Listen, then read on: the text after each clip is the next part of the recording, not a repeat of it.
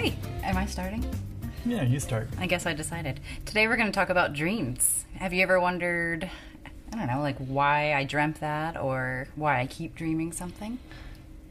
Have I? Yeah, you're the only one here. This is like a rhetorical question to our audience. No. Yes, yes, Lindsay. You know, come to think of it, I You've have had wondered dreams. that. Yeah, no, I actually that was I would say one of my initial reasons for having some interest in therapy was Dreams. dreams and dream analysis and things of that sort. So we're going to talk about dreams today. Yeah, Yeah. and we're not going to go into a bunch of theory just because we are trying to keep these videos short, but if you are interested in the longer Adlerian take on this, we'd be happy to do another video. Mm-hmm. Yeah. We also have some news that we'll be announcing in a video, I don't know, sometime in the not so distant future about some opportunities that you might have to learn a little bit, I guess, more about dreams and a bunch of other things too. So, Fun. Well, I guess I can sum up the reason that we study dreams is because they are expressions of our lifestyles. And by lifestyle, and I think we sum it up the same way, the patterned way that you handle the challenges of life. So when you meet a challenge, what do you do consistently? And dreams are a really, really fun tool. They're a way of, I don't know, problem solving. I like to tell my clients that when they have a dream, it's a challenge that during their waking life they're trying to avoid, but then when they fall asleep, our bodies are like, well, that's cute. We're going to work on it now. And then it's a way that you don't have to acknowledge it while you're awake, but it is a way that you fight challenges. So I like that. I sometimes talk with clients about that dreams are stories that we get to tell ourselves and embody, like we get to be part of the story, but that they're not restrained by the rules of reason or of nature, and that allows us to, let's say, engage with challenges in a way that is, I'm thinking of Julia Kristoffer's word of semiotic, like it's bodily sense, not like mind sense. And what's great about that is that, you know, we love to think of ourselves as like highly rational people. And of course, we have rational capacities that are actually pretty impressive, but also reason is not what governs our behavior. And so sometimes this is why I like to look at dreams, is that in the stories that people are telling themselves in their dreams and that they're embodying, all the like normal rules of things go away, and there's a kind of like acceptance of that. Like it's not inappropriate for me to be like, in my dreams I can fly, whereas if I'm running around saying I can fly in the waking world, people might think I'm crazy or something. So anyways, so I don't know if there's more that you want to say about dreams, or how are you imagining that we are gonna do this today? I just want to keep it simple and fun, so that way if you have a dream, and now we should probably give some like warning, like this is not like, I don't know, how do you want to phrase it? Like it's not a silver bullet for like, oh, this is what your life means. It's, you know, it's a part of a whole. You have to look at your general behavior. But I do think it's fun because everybody sometimes has dreams. Yeah. And if you're not remembering dreams, maybe you're just really socially interested. That's what Adler said, because you deal with your problems in the waking life. So well, there you go. Congratulations. Pat yourself on the back. Or you sleep really, really well. Yeah. One of the two. An Ambien or whatever. So I think what we'll do is I'll share a recurring dream that I had from when I was little. And this also works for daydreams. Yeah. So I'm going to share a recurring dream, and you're just going to kind of maybe walk through the steps. We don't need to do all the psychoanalysis that we might have done, but just some fun questions that you can ask yourself. And then you can also comment on the videos. People don't comment. You can comment. We'll answer. So feel free to do that. Okay. So, and I did not rehearse this at all, so I'm putting this down. Just to be clear, I've not heard this dream. And I guess you could say, well, he's just saying that, but maybe you'll trust us. But I've not heard this. I actually don't know if I've told you this dream. I might have, but okay. So I'm probably like 9 or 10 when I'm having this dream, and I had it like 3 times. And in the dream, I'm in my bed, and I have this sense that there's something under the bed, something that's trying to harm me, or that might be unsafe. And I just have this inkling that it's a vampire. A vampire? A vampire. Okay. Yeah. And I'm sitting in bed and I'm trying to think what to do. And I remember I wrapped the blanket around me, but so I can still see. So I'm like holding myself, and then I decide I just have to count to 3 and look under the bed. Because if I look under the bed, I don't know why, but that's going to fix it. And I'll know what the real danger is. Because, I mean, if he's under there, he's going to get me, and I'd rather know that he's going to get me, than be startled. And then I peer over the bed, and I wake up. I don't actually get to see what's under there. But okay. I look over, and then the dream's over. Okay. Now, I want to just quick disclaimer. I'm going to ask some follow-up questions. In no way are we saying that this is the way that you have to work with dreams, or that every therapist is going to work with dreams or anything like that. These are some questions that I might typically ask a client. And me. And then I would ask myself. This is just kind of like our method. So, okay, now I'm going to say the dream back to you to make sure that I'm attuning well. So you're about 8 or 9, somewhere around there, when you would have this recurring dream. Okay, but in the dream, you're laying in bed, and then you have this sense, and who knows how, but you have this sense that there's something under the bed that wants to harm you, and for whatever reason, you decide it's a vampire. It's a vampire. I watched a lot of Are You Afraid of the Dark? Okay. So, and then you kind of you wrap your blanket around you, okay, and you decide, okay, I'm just gonna if I just count to 3 and look under the bed, then that's what's gonna fix it. Yeah, that's my only option. Okay, no. And maybe some of the things that are accompanying that is, okay, it's going to get me one way or the other, but if it's going to get me, I want to know that it'll get me. Yes. Okay. And so then you count to 3, you look over, and before you're able to see, poof, you wake up. Yes. Yeah? Okay. Is there anything that I'm missing that's important in there? Okay. So well, as you think on that dream, what's the part that sticks out as being most vivid or clear? Me swinging down to look. Now, can you show me? You're doing this with your hand. Can you? Yeah. I'm just like swinging my body over. Okay. The bed. You're swinging your body over. Yeah, like bracing my hands, but then just like peering over. Okay. Yeah. Just going for it. Okay. Just going for it. Now, I like that we got a little phrase with that. Now, as you think about that swinging of the body over, and you brace your hands, and then you're just going for it. What's the feeling that you associate with that? The emotion. Courageous. Okay, and and excited. Courageous and excited. Okay, now you've given us 2. For you, no right or wrong answer. What would be the precise opposite of this flavor of courageous? Withdrawn. Okay. Like I give up. Okay. Yeah. Excellent. And then the opposite of exciting. No right or wrong answer. Terrifying. Okay, now just to be clear, some guesses that I'm making in my head, some things that I'm thinking about. I'm thinking, okay, she wants to move towards courage and away from withdrawing. That would be my assumption. Yeah. And this is why we ask about the opposites. Yeah. Like maybe we should say a little bit about that super quick. Do we have time? Basically, a super quick version. Anytime that I get an emotion from a client, or let's just even say for myself, whenever I'm feeling something, sometimes I say, okay, well, for me, no right or wrong answer. What would be the precise opposite? And what I've got now is I've got what I want to move away from, and I've got what I want to move toward. And that shows me some of my movement. And this is an idea from Alfred Adler of moving away from a felt minus and towards a felt plus. We could, talk about that some other time, but just a great little method. We learn all kinds of really important things about clients when we do that. Okay, so you had courageous and withdrawn, and then excited and terrified. Okay, so she wants to move from terror towards excitement, and away from withdrawal and towards courage. Yes. Okay. Now, I want us to imagine that this dream, okay, that you just told us, is a fable, kind of like Aesop's fables, like Tortoise and the Hare. Okay.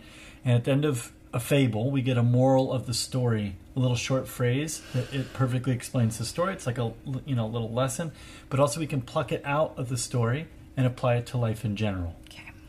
So if you were going to give this a moral of this, what would be the moral of the story here?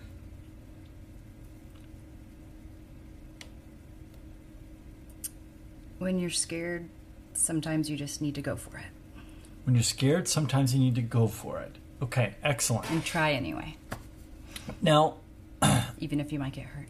Okay, now, oh, here just we go. Add it on there. So I already know in the challenge in my life that this is correlating to. Would you like to share? Sure. So this in particular, like recording videos and teaching, I have social anxiety, and among other things, it's just really, really hard for me to do this. But I am doing it anyway. I'm just trying, and I'm really imperfect at it, and I have a nice partner that is good at riffing off of what I say. But especially teaching, I'm teaching in Dublin this summer at Akasi, and I'm scared as hell. And part of me wants to just withdraw and say I can't do it. But I know that what I probably need to do is just go for it. Just go for it. Just swing that body over. Go for it. Yeah. Okay, now, I mean, Lindsay, she's done us a big favor here. Of she's connected some dots for us. But, of course, she's talking about a current challenge. But this is a dream, that she had when she was 8 or 9 years old. And so we might say, well, like how much meaning can there be for a present challenge when it's way back then? I don't know if you want to speak to that a little bit. Well, back then, sum it up just in case so I don't reveal too much. I was very anxious. I didn't really have a voice. Well, I had a voice, but it got kind of silenced. And I just started people pleasing and not really listening to myself. And I shut my mouth and I didn't try anything new because failure was not an option for me. Not in reality, but that was my perception that I could not fail. So I didn't try anything new. I was scared all of the time because what I wanted more than anything was to be loved and accepted. Okay. So. And I'm curious, if you could imagine, and of course this is an unreasonable question to ask, at least within expectation of accuracy, but 8 or 9 year old you, what meaning would you have given to what's the moral of the story that you would have given to the dream back then? I probably would have said, even if you suck at it or you're not good at it, try it anyway, just so you can see what you like and what you're good at. Just try. Okay. Yeah. Now, so whenever I am listening for lifestyle, okay, so I'm hearing some things in here, right, for Lindsay. Lindsay, these would be some guesses that I would make about, and to be fair, I know Lindsay pretty well, but... And we're trying to get at lifestyle, again, which is the patterned way that we handle the challenges of life. So when I meet a challenge, what might I do? So a couple things that I noticed, right? I'm looking for assets and liabilities. So the assets, that's really what we've been talking about. That even though she's scared, she'll try stuff. She'll go for it, and that she has it in her to be courageous instead of withdrawing, and she has it in her to reframe terror as excitement. To move from this is going to go badly into an opportunity, which these are. I mean, truly, really wonderful things. There are also, other things that are liabilities, and this is no knock on Lindsay. Any lifestyle, there are liabilities to it. There are costs to being, to any strategy that we take on in managing life. So one of, some of the things that stick out to me, and I'd want to get your thoughts on this. I don't want to, explain you to you. Mansplain my life. She intuits a threatening force, even though she has no evidence to support the idea that there's anything under her bed that's going to hurt her. She knows that it's there. And this is, let's say, an incredible thing to have as an individual, to be able to intuit. Now, the problem with intuition is, particularly for people who are intuitive, okay, meaning that a lot of their intuitions are correct, and yes. Lindsay, this is an intuitive woman, and so a lot of the guesses that she makes about life and about people and about herself, they're correct, which is a problem, because sometimes sometimes there's nothing under the damn bed. There's no vampires. But you're sitting up there terrified, and you're so scared, and you're this whole time, and there's nothing under the bed, and so that's also part of the lifestyle. It's not just that, and she's figured out how to manage this well, right? Of like swinging her body over, and well, I'm going to look anyways. If I'm going to get hurt, well, I'm going to know it at least. But also part of the lifestyle is that it could be that you invent threats.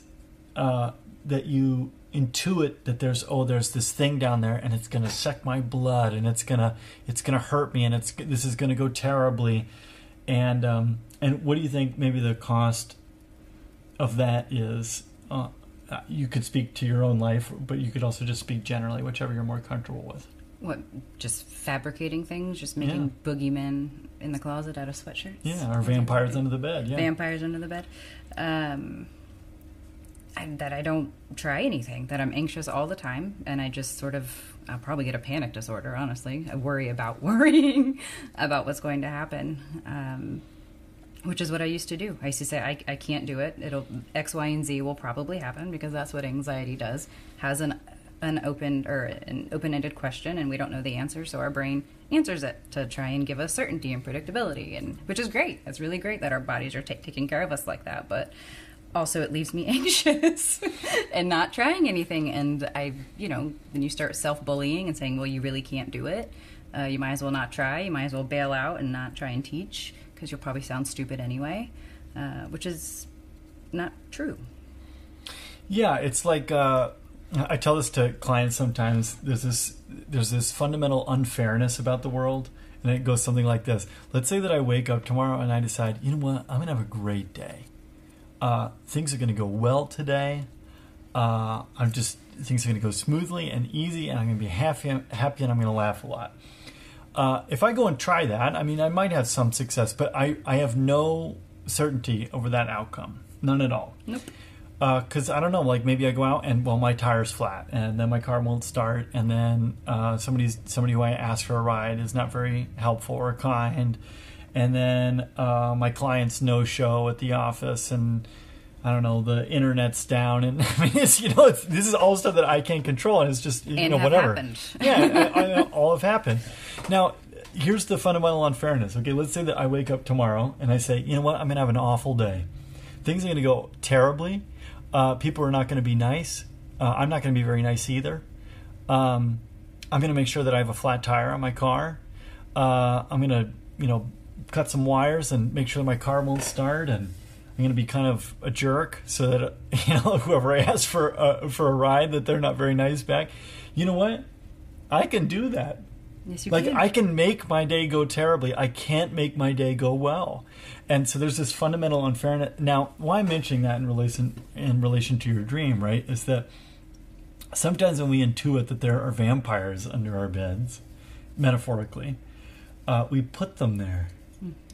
And that then suddenly there are these vampire, and this is a horrible thing about anxiety, right? It's like, if, let's say, anxious about public speaking, like you're talking about with the course this summer. If you're like, oh no, I'm going to suck, and then you feel, oh no, and you feel anxious, and then you get up there to talk, and of course you're anxious, so you're not thinking clearly, and then you kind of suck. Yep. And then you say, see, I knew I was going to suck. Which has happened how many times? Well, I don't know. You tell me. Like 4. So like 4? That's not that many. Well, no, it's heartwarming that's the number that you came up with. It's probably like 5 or 6, but nobody comment on that. It's not that I'm not saying, this happens all the time. She gets up there and she sucks. She's a great instructor. She does an incredible job when she teaches. But it's like, if the only times when I see you having difficulty with doing well is when you're worrying about doing well. I know. Right? Yep. So this is, okay, just to say, this is why we like to work with dreams. And if for no other reason, what we've got a metaphor. And there's another video that we're going to do on metaphor and how useful that can be. But if for no other reason, now I've got this way to talk with Lindsay about how she is and her strengths and her liabilities, but it's all nested within a story, within an experience that she's had, and that's so much more helpful than, let's say, just talking about it in terms of theory. Yeah. So I love dreams. They all have a purpose. And I like to look at the feelings as sort of like my body preparing me for action in my waking life. Like, what am I going to do? Well, I'm going to find a way to get excited about something. And that is literally something that I do. And I teach my clients about how to move from the state of arousal of anxiety over to excitement and sort of, trick your brain. And that's what I do. I shift to excitement about sharing something with people on stage, even if it is I'm sucking up there. And they're like, well, she's still up there and she hasn't passed out or thrown up, so good for her. And they're like rooting for me, that they know that they can be imperfect too. That's a very this is straight from Alfred Adler. His idea about dreams was that they it's like a mental experience that invites a feeling state that is needed to attend to challenges. And so just even that you like the way that you frame it now, we've got these feelings of courage and excitement, and that's what then when you wake up you have these feelings of courage and excitement, and this compels you to move into action. Yeah. So, and it also just because why not? It can help you like grieve what you didn't get as a child. That's what I do. I'm sad that I didn't have the courage to try things, and now I can do that with my daughter. I'm instilling all the courage, and now she's who I want to be when I grow up. She's the most courageous. She will climb on anything. So. Anyway. Well, I hope this has been helpful and interesting for you all. Thanks for listening, and stay tuned. We'll have more content for you next week. Thanks. Bye.